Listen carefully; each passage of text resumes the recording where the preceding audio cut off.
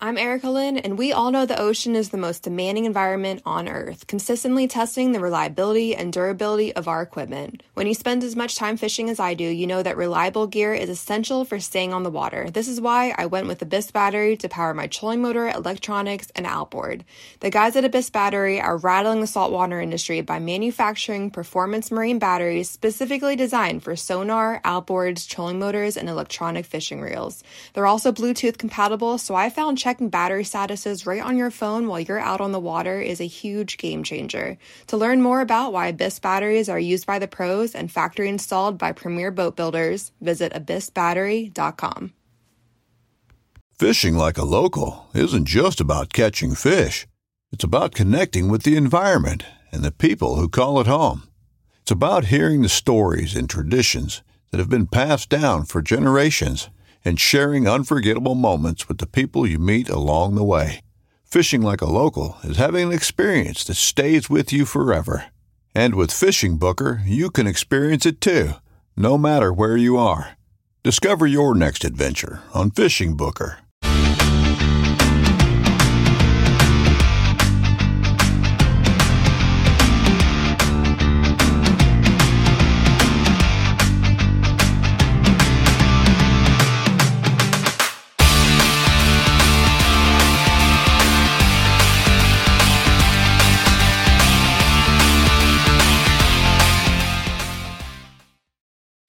Hi, I'm Chris Avina with American Outdoor News. In today's episode, we have Michael Edgehouse from CutRite Mobile app.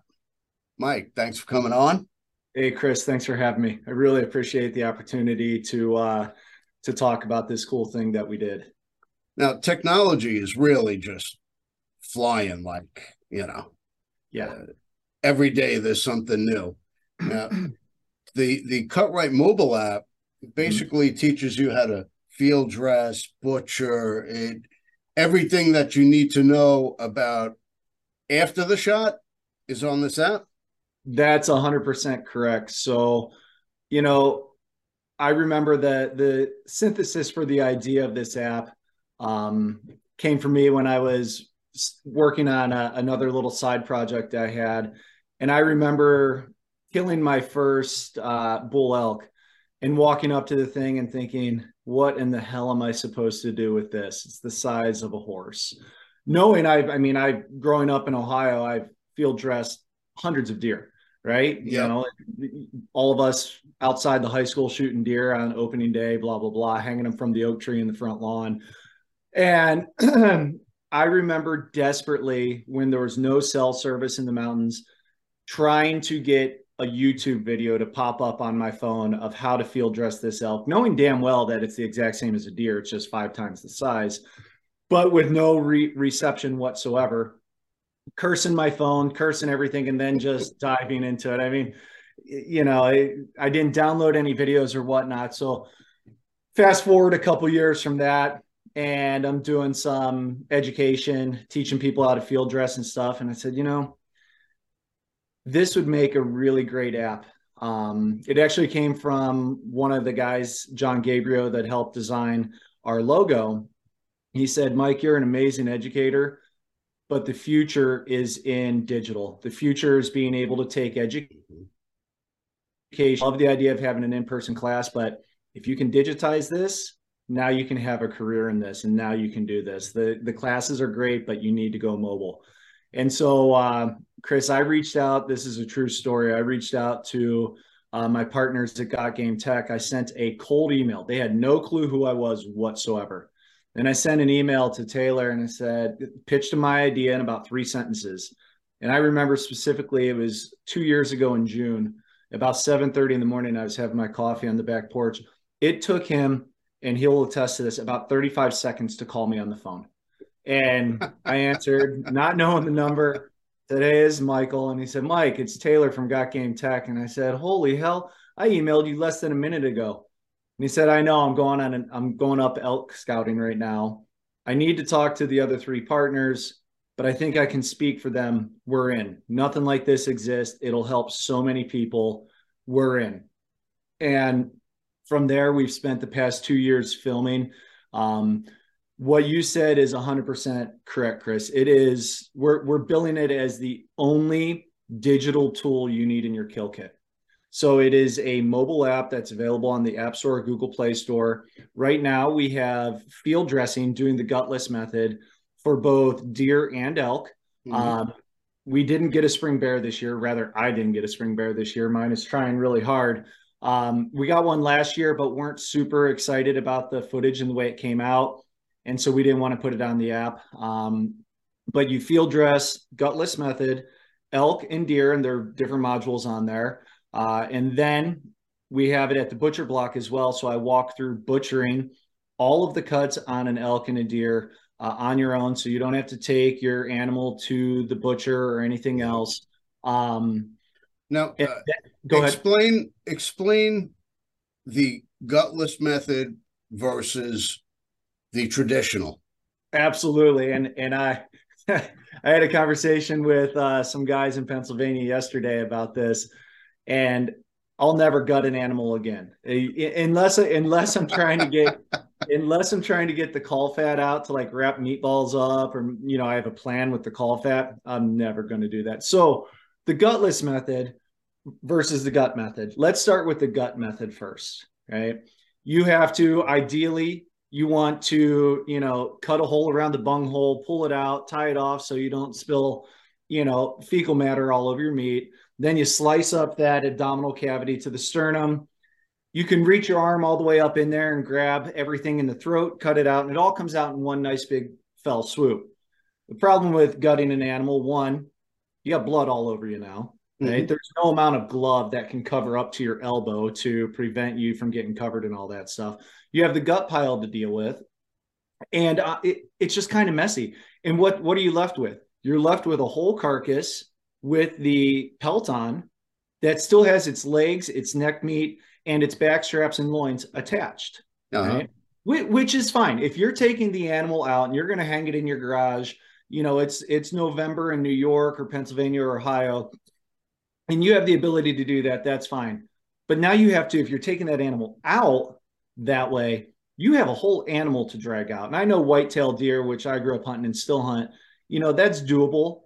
But when you get to a big mule deer, you get to an elk, even a small cow, that is not happening unless you have a side-by-side. That's a lot to drag out. Yes. So what happens with the gutless method, you kill the animal, you walk up on it, you don't even go into that abdominal cavity.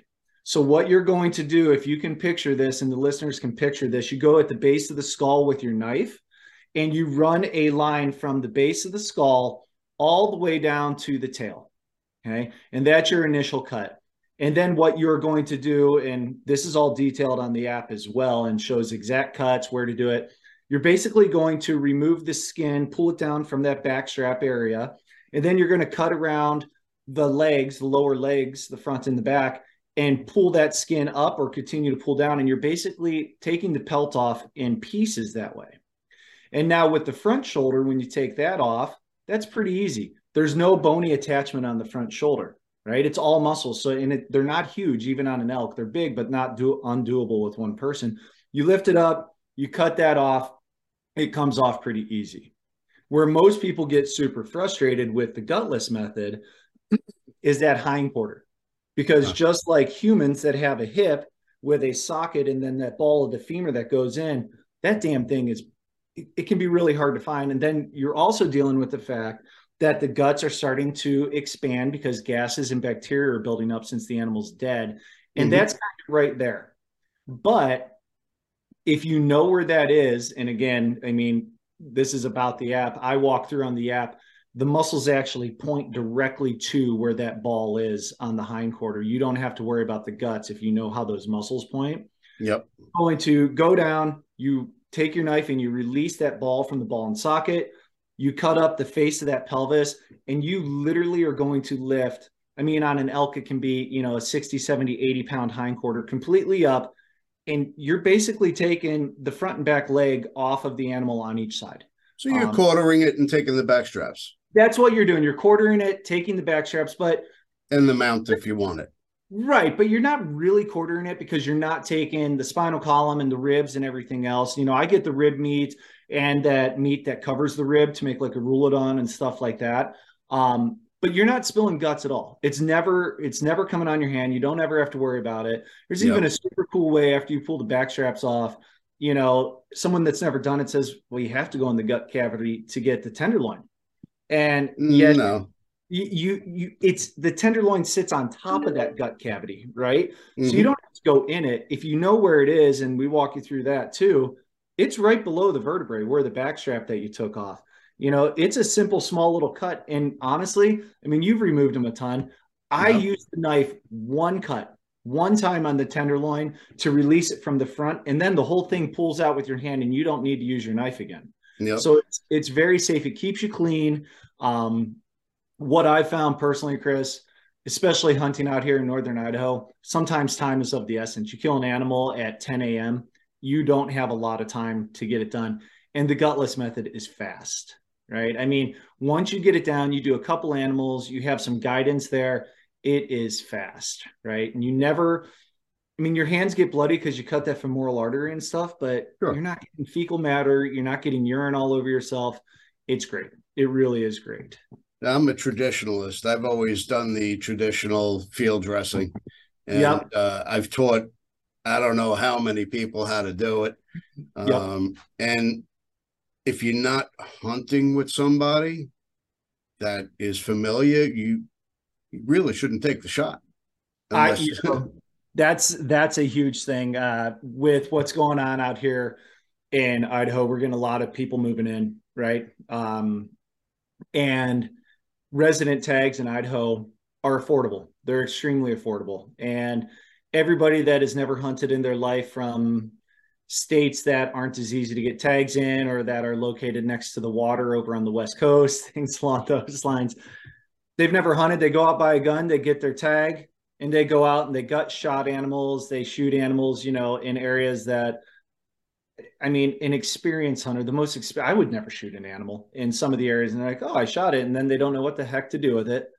And they take the back straps, or they take whatever they can, and they get the heck out of there. And, you know, I can't tell you some of the remote areas where I've walked up and I've seen the head and back straps taken off an animal, and the whole thing's laying there just rotting. And, you know, that's one of the ideas with this app. Like, it's tragic. Yeah, it's tragic. But if you don't have somebody to go with you, you might be a good, you know, outdoorsman and fieldsman, but not a good, you know, person with a knife. You always needed somebody there. That's where CutRite comes in. It is that person there with you. I mean, some of the videos are a bit longer, right? They're like 10 minutes or so, but it walks you through step by step. And the key feature that we definitely wanted to instill on this app to help people like that is all the videos are downloadable. So it doesn't matter if you have cell phone reception, internet or not. You can simply, you know, you're going deer hunting, you know, you have no idea what the hell you're doing with the hindquarter, you download that video, right? I tell you, one of the freakiest things to field dress, if you've never done it before, is a bear. Oh man, it's like you're field dressing a person. You're striking a chord with me. I think you and I even had this chat, or me and somebody else just recently had this chat. I am so enamored with bear.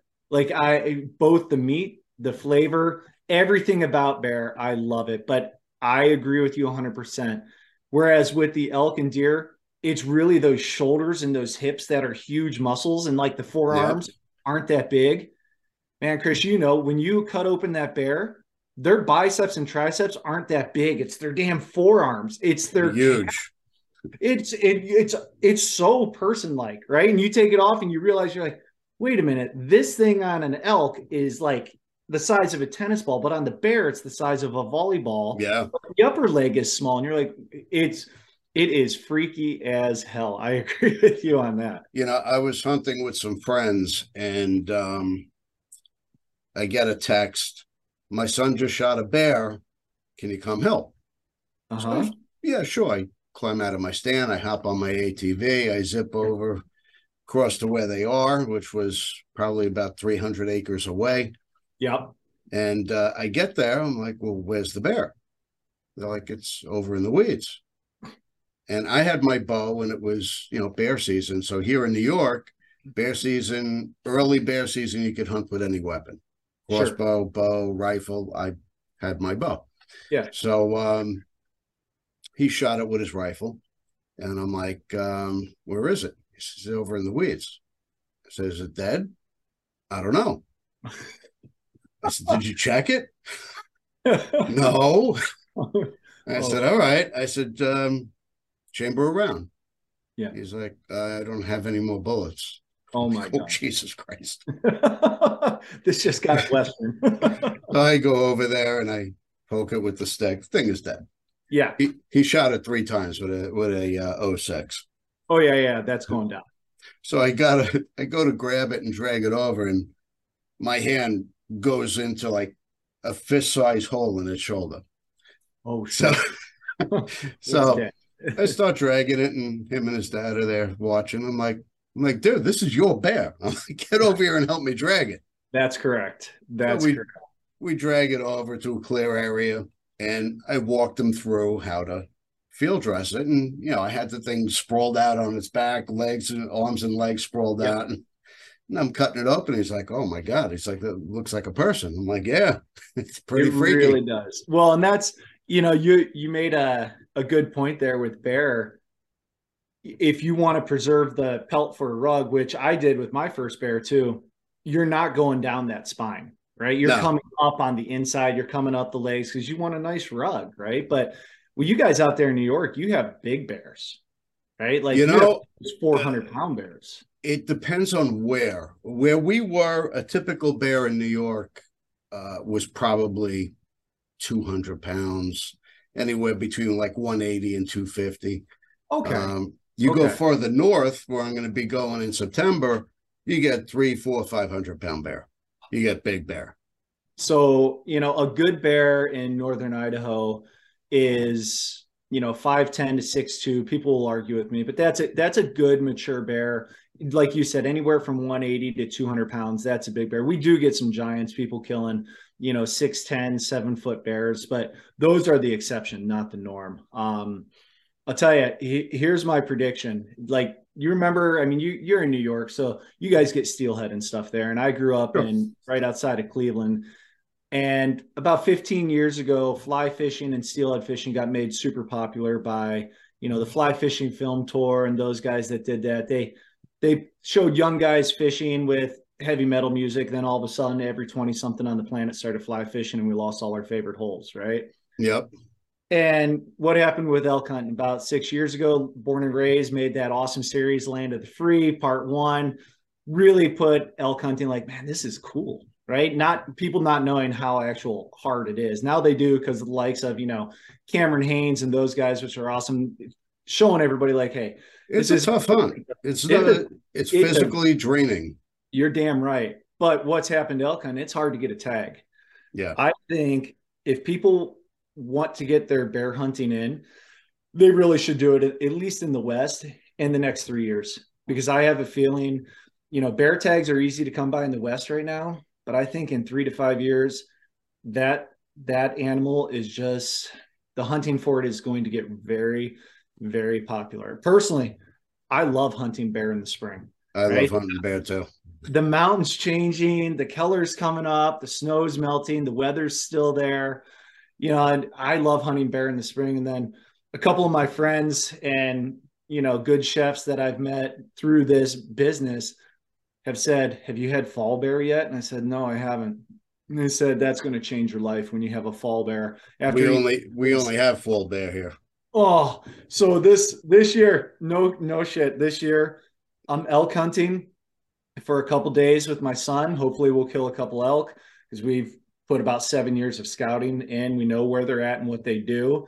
And then I'm dedicating fall to bear hunting. I want a fall bear. I want to be able to cook it. I really want the bear fat. I mean, those things, I've never made biscuits with bear fat. And like, from what I heard, or pie crust with bear fat, I heard it's amazing. Never did that. Oh, I heard the shelf life of bear fat, like when you render it down, it's forever. If you put it in a mason jar, like you have lard forever. My friend has property up in the Adirondack, which is probably about 5 hours up. Yeah. And I was with them last week, and he's showing me pictures of bears on his camera, and his smallest bear was 300 pounds. Oh, 3, 4, 500-pound bear. He shot at one 350 last year. Yeah. So I'm up there in September. I'm getting a new rug. Well, that's, you and I have a mutual friend with Mountain Man Deer Processing, and he and I were talking. My son, 13-year-old who elk hunts a lot, and he's a good killer, man. He's way better shot than I am. He busted his ass this year trying to get a bear, and it didn't come to fruition. And so, I said, I got to get this kid a bear. So I'm actually, even though we live in Idaho and bear are all around, it's hard hunting. Like, there's part of me that wants to take him up to Quebec or BC or somewhere and do one of those amazing bear hunts for one of those 600-700-pound giants. Nothing's guaranteed. Yeah, I went to Maine bear hunting, and Maine's known for their bear hunting. Yeah. The only thing I came home with was a cooler full of lobster. I mean, that's a pretty good ancillary price. It was a bonus. Yeah, I was gonna say it's not too bad, but yeah, I agree with you, Chris. Bear hunting, man, it has a special place for me. People don't understand the value of controlling the predator population as well. What it does for the ungulate population. I mean, they are devastating too. Like right now, all the fawns and calves are dropping, and those bears are just feasting. So controlling the predators is huge out here in the West. Yeah, we had a club in Sullivan County, southern tier, New York. We had 600 acres. We had more bear than deer. We would take more bear than deer on that property every year, and they just sold the property off. So, I don't know where the bear are going to go, but there were more bear than deer on that property. We didn't have to worry about the coyotes. We had to worry about the bear. Yeah, no, I agree. Well, I got a funny story about bear meat because it has quickly become my favorite meat. I mean, now, albeit if you shoot a 1-year-old doe, that's delicious. If you shoot a 1-year-old elk, that's delicious. But a bear, I cooked it, and both my sons, they love it. They say that it is a cross between elk or whitetail and moo cow. And I agree with that. And so this is good. My wife refuses to eat bear, right? When I grind my bear for burgers, I grind it with a 15% bacon. So it kind of gives you an essence of bacon, not full on like bacon in your face. Yep. Almost like you're drinking like a bacon stout beer or something, just a little flavor of bacon in there, right? And so she's like, I'm not eating that. And my 2 sons and I are like, why aren't you eating that? She's like, it's a bear. I'm not eating it. I don't eat bear or deer. And my 13-year-old starts cracking up. And I know what he's going to do. And I look at him and I like whack him on the side of the arm and say, just shut the hell up. Don't, Luke, don't. And he don't say it, laughing. Don't do it. He's like, Mom, you have no idea how much deer you've actually eaten. And she looks at me, I mean, like steam coming out of her ears. She's like, what are you talking about? I said, well, yeah, I may have cooked, a lot of deer over the past 3 years and just said it was elk. And you really liked it. And she's like, you've been feeding me deer instead of elk. I'm like, no, not all the time, but we only have so much meat. So yeah, you've eaten a lot of deer. And she was just like, I can't believe you did that. And if they don't know, they'll say it. And especially if you know how to cook, which brings us to the next section of the app. You have a cooking section, which you're talking my language here. Yes. And if they don't know that you can make what's that line from Pulp Fiction? You can make sewer rat taste like pumpkin pie, but I'm not eating the damn thing, right? I mean, if you know how to cook, it's delicious. So yeah, man, you only get a limited time. Like it's out there like September, November, all that time is finite, right? You get most places you get 1 tag a year. So you field dress, you butcher, but now you have all this great meat. So over the past, I've always cooked, but over the past 4 years, I've really been hammering the wild game cooking and doing some crazy stuff, like experimenting. I go to restaurants with my wife and family, and I'll take pictures of the food, and I'll ask the waitress or the waiter, or the chef, like, what's in it? What's in it? And then I'll think about what they did with moo cow or something on those lines and say, well, parsley oil doesn't pair well with elk, but if I made like a rosemary or sage oil, that would taste a lot better with that game flavor, and kind of doctor it up. So Yep. a lot of the recipes, I don't want to say they're stolen because they're not, but the inspiration comes from other places, right? Yeah. And then you're right. Everything from learning to put cornstarch as the first layer instead of flour when I deep fry heart because it absorbs the oil more and doesn't make it like the crust fall off. Yep. I had one of my best friends retired from the Marine Corps this year, and as a retirement gift to him, we went on a whitetail hunt out here in Idaho. He'd never hunted before. And funny story, the deer pops out, a nice doe. And I said, you could take that one about 120 yards. And he's in the scope and he looks at me and he's never hunted before, right? He's a city guy. He just came back from Okinawa. And I'm like, Matt, are you going to shoot that deer? And he's like, well, I'm a little torn. And I said, why are you torn? And he said, well, I've never shot a deer, but I've also never seen a deer poop before either. And this deer's pooping right now. So he was watching this deer poop through this rifle scope. Wait for it to finish. He's like, I feel bad. And I was like, well, just wait for it to finish. And thank God he did, because a beautiful buck popped out at like 360 yards. And, I shoot a 30-06 I've had my entire life. It's a rusty barrel, hanging on for dear life. And he looks at me and he says, is your gun good at 356 yards? And I said, I shoot everything like 200 yards. Like it probably is everything. Yeah. So, and, he made an amazing shot. This nice buck dropped right away. And I looked at him and said, man, like that was a great shot. 300 and some yards, like never hunted before. And, he said, I've actually been practicing the past 23 years of my career for this moment. It just wasn't for this moment, being a Marine. Yep. And so we came back to the house and, enjoying quite a few adult beverages, and he loves tartar and I've loved tartar. And so we looked up a bunch of tartar recipes, and I've never done it with venison before. And we kind of combined, made some special oils. And I'll tell you what, that venison tartar, which isn't on the app now, but it's on my Instagram. It will be out on the app. Like I said, I have 30 some recipes on it now, and probably another 40 to 50 set to go with the updated version that'll be coming out, even though the first version just launched. It was legitimately two ways. It's the best thing I ever made, and it's the best thing I've ever eaten. And I've eaten a lot of stuff across the country and across the world. That's great.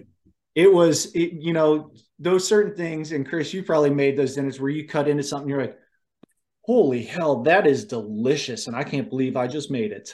I just did that. What was it? Well, I do the cooking section for the magazine, American Outdoor News. Yeah. And I had a rabbit, and I never cooked a rabbit before. Uh-huh. So I'm like kind of tossing some ideas around in my head. I said, maybe I'll just wrap it in bacon. Everything's good wrapped in bacon. Absolutely. I'm like, that's plate. Everybody does bacon. So I'm in the grocery store and I see some andouille sausage. I'm like, oh, I like andouille. So I grab some of that, and I'm thinking, I grab some garlic, some onions. Then I text my friend Scott Laseth, the game chef. Yeah. I'm like, Scott, I have a rabbit to cook. This is what I'm thinking, with the andouille, the garlic. And he's like, oh, you can add some red wine and some stock and maybe toss in some rice at the end. So we kind of collaborated on a new recipe. And I got to tell you, it came out amazing. It sounds kind of like it's a little cottontail gumbo-esque type stew. It was. It was. Man. And I gave some to my father, who is not an outdoorsman, does not like game food. I told him it was chicken. I mean, you pull on it, it's white meat. It pulls off like chicken. Yep. So next day, he's like, oh, my God, that chicken was amazing. I said, I'm so glad you like it. It was rabbit. It was cottontail. That was little Peter Cottontail. That goes same with my wife. They don't know what the hell they're eating. They're going to love it. Yep. So here's one for you. With the deer and stuff you've killed, have you taken the sirloin cap and actually cooked it as a steak, or do you do what probably 95% of the hunting public does and just throw it in the grind? Have you No. made it a steak? I've done steaks. I've done chicken fried steaks. I've done. Do you like veal Sorrentino? Oh yeah. Oh yeah. Venison Sorrentino. Really? Amazing. Really? Amazing. Okay. Okay. So this is one. So butchering one of my son's deer, I saw that, I know what the sirloin cap is. It was a very small deer. And I saw this and I thought, most people throw this into the grind pile because you take that sirloin cap, the rounds off, the hindquarters done, and you have like this flap of meat hanging off near the head of the femur, right? Yep. Most people just cut that off. They're like, it's squishy. There's no uniformity to it. Throw it in the grind pile. I said, no, no, no. And I kept it.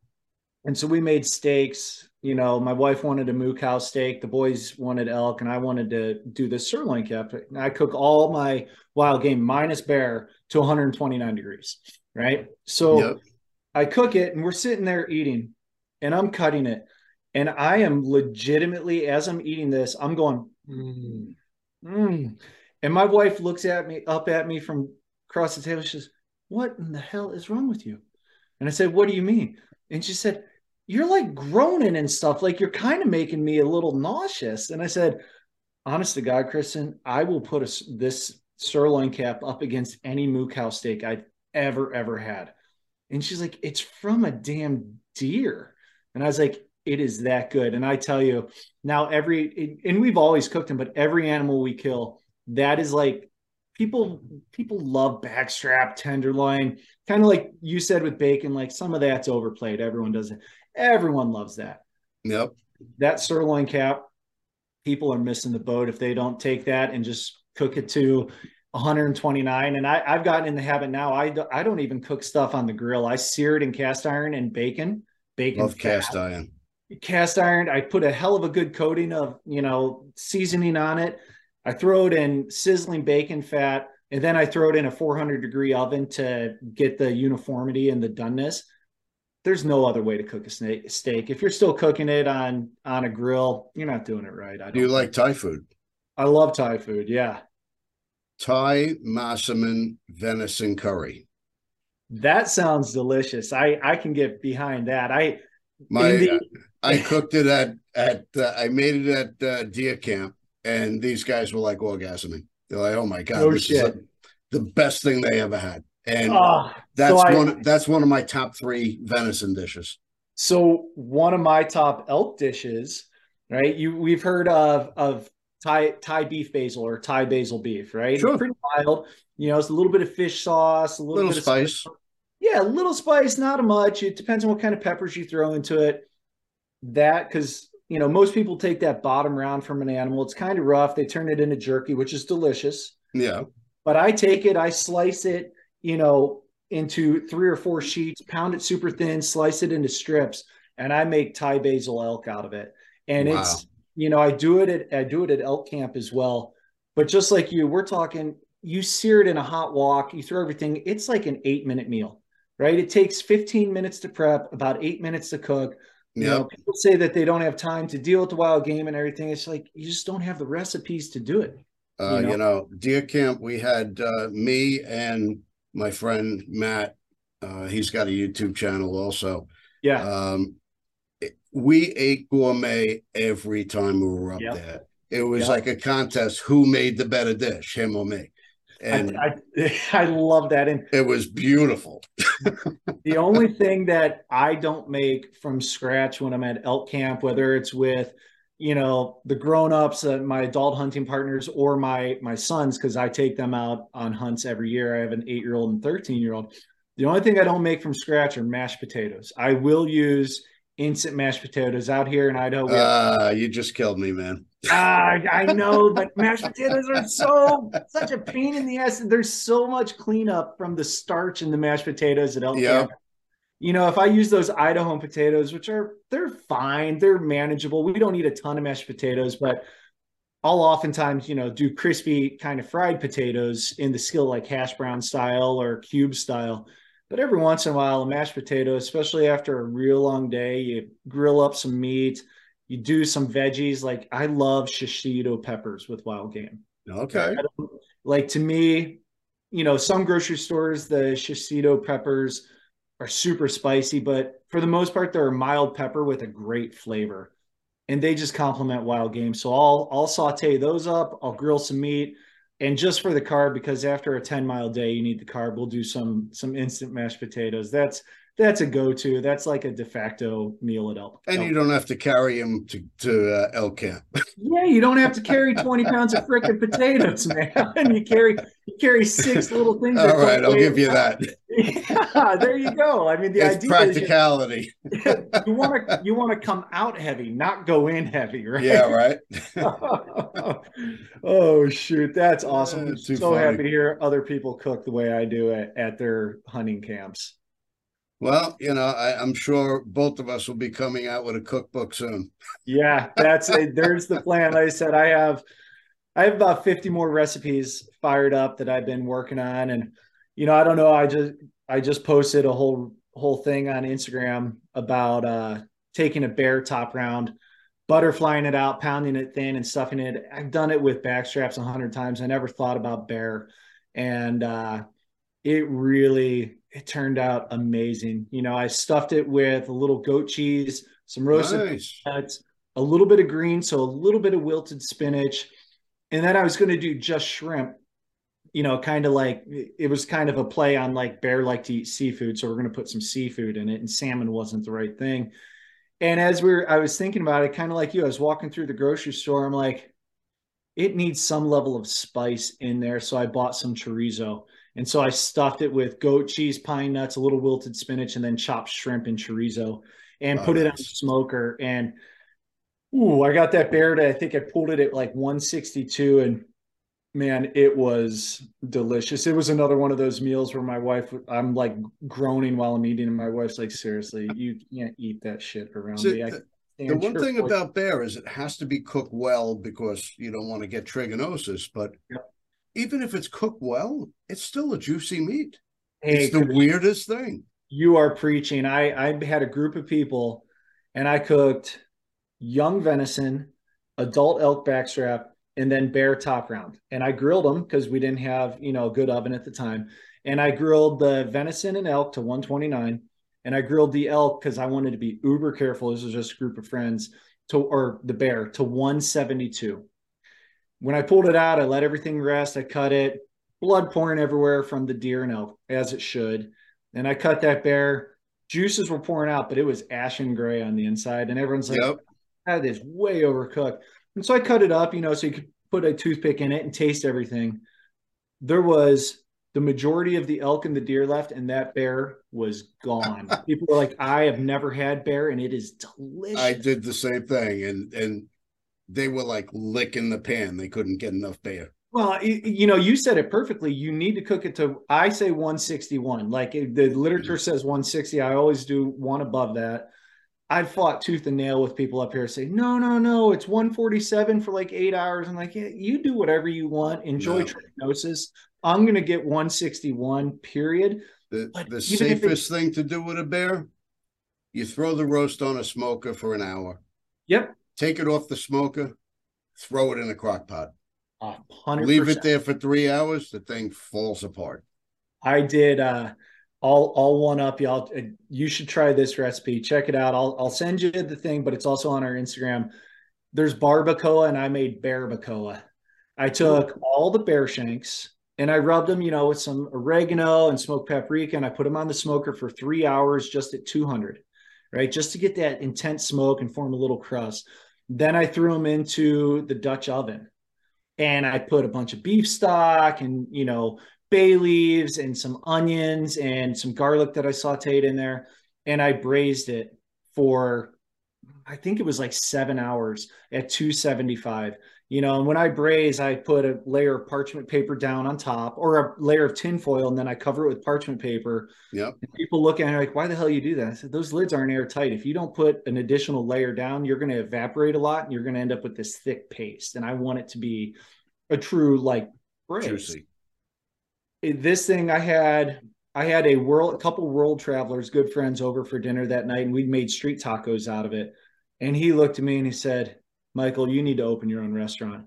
And I said, Greg, I got so much other stuff going on, and there ain't no way in hell I'm going to open a restaurant. And he was like, I've been all over the world. eating street tacos. Like, it's our go-to food. These are the best tasting tacos I've ever had in my life. And we hadn't even drank that much at that time. So I know he was legit with what he was saying. Well, I'll say I kind of get the same thing when you Yeah. open in a restaurant.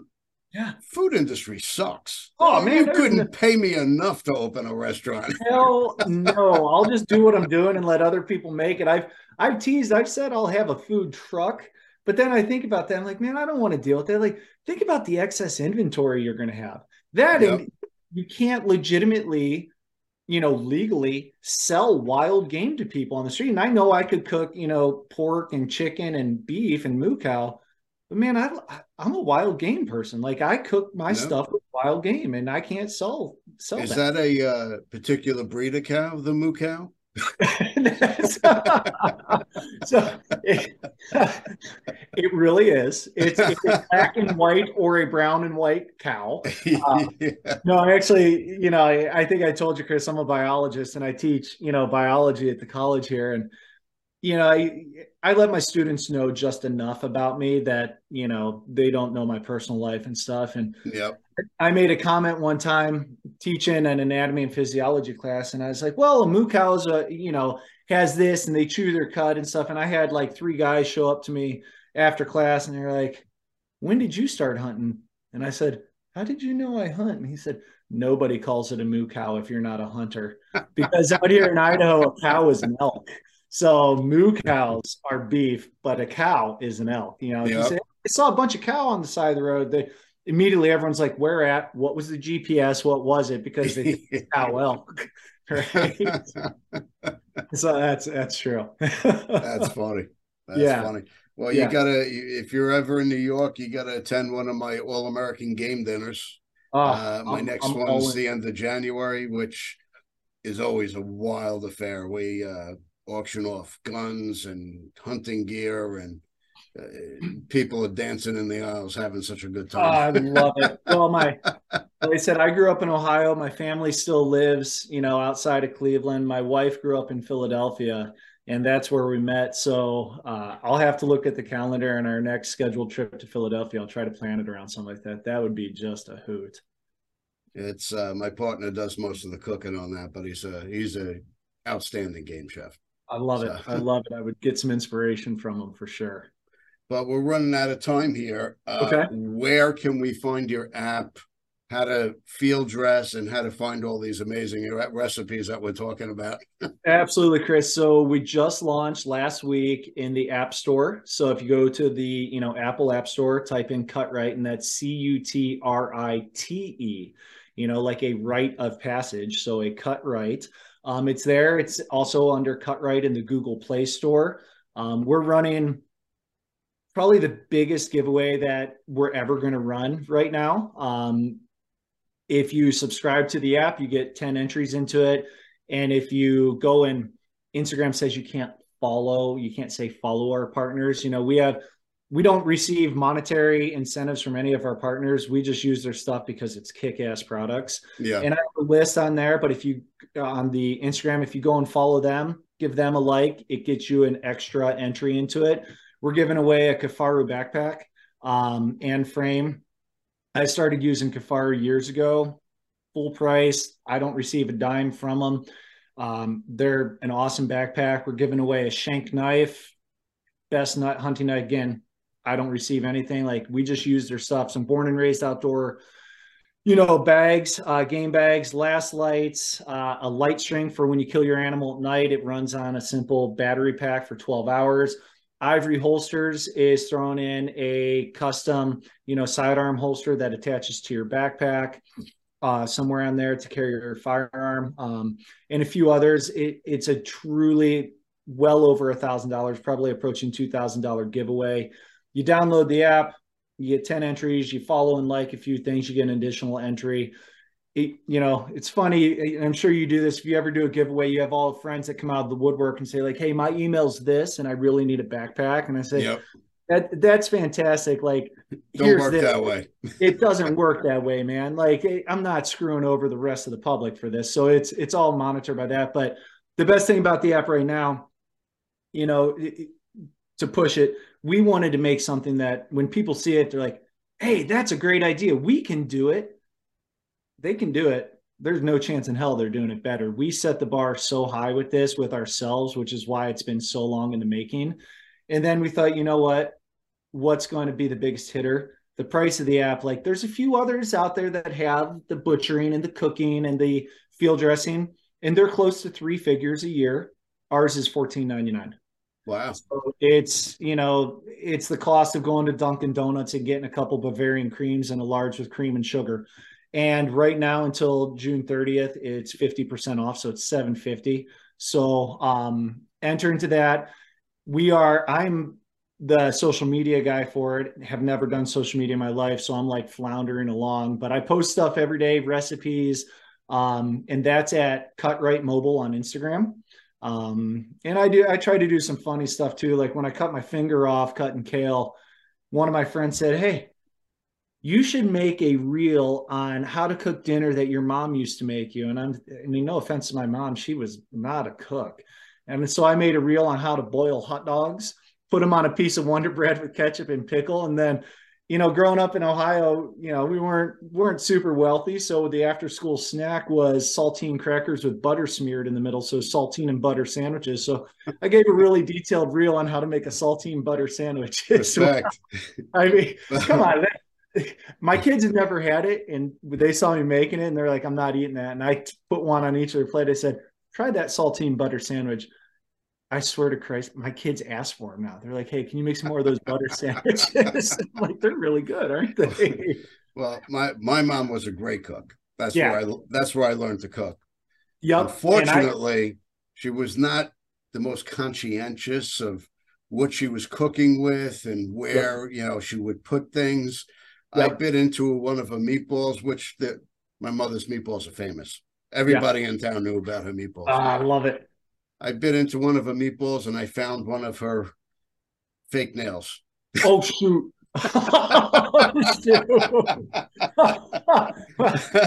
was At least traumatized. it was a fake nail and not a piece of a finger that I cut off. I was grateful for that. Yeah, that's awesome, Chris. Oh my gosh, what a great story. So we're in the App Store, we're in the Google Play Store at CutRite, Instagram at CutRite Mobile. Post every day recipes on there that aren't on the app yet, but will eventually be there over the next year. And right now the app has elk and deer on it. By the end of the year, we're hoping we all put in for antelope tags. We're going to do bear. Like, it's no place but up. And growing up in Ohio, man, I was a bluegill crappie fisherman. And so we're also planning to get some fish on there, some pike, some bluegill recipes, perch, crappie, which is amazing, as everyone knows. Yes, it is. So, really the sky's the limit with this. And, the price is what it is. It's cheaper than, a coffee and a breakfast sandwich at your favorite establishment. All right. I appreciate your time. Good luck with the app. It's definitely worth downloading because even the experienced hunter needs a hand once in a while. I appreciate it, man. That's what we tried to do, cover all of our bases. All right. Thanks again. And we'll definitely speak to you soon. All right. Thanks, Chris. We love our children. We protect them. We guide them. We prepare them for life in the world. With all that we do, from deep in our hearts, we cannot control all things. Life-threatening illnesses and disabilities affect far too many of our children each year. While we cannot change the circumstance, we can make dreams come true. Dreams to provide hope, to provide spiritual healing and strength, to provide moments of happiness and relief in the hardest of times. We can give a glimmer of light and hope in a time of darkness and despair. Join huntofalifetime.org to help make dreams come true, to provide hope for children with life-threatening illnesses and disabilities. Hunt of a Lifetime is a nonprofit organization fulfilling dreams for hunting and fishing trips to youth 21 and under with life-threatening illnesses and disabilities. Visit huntofalifetime.org to learn how you can make a difference.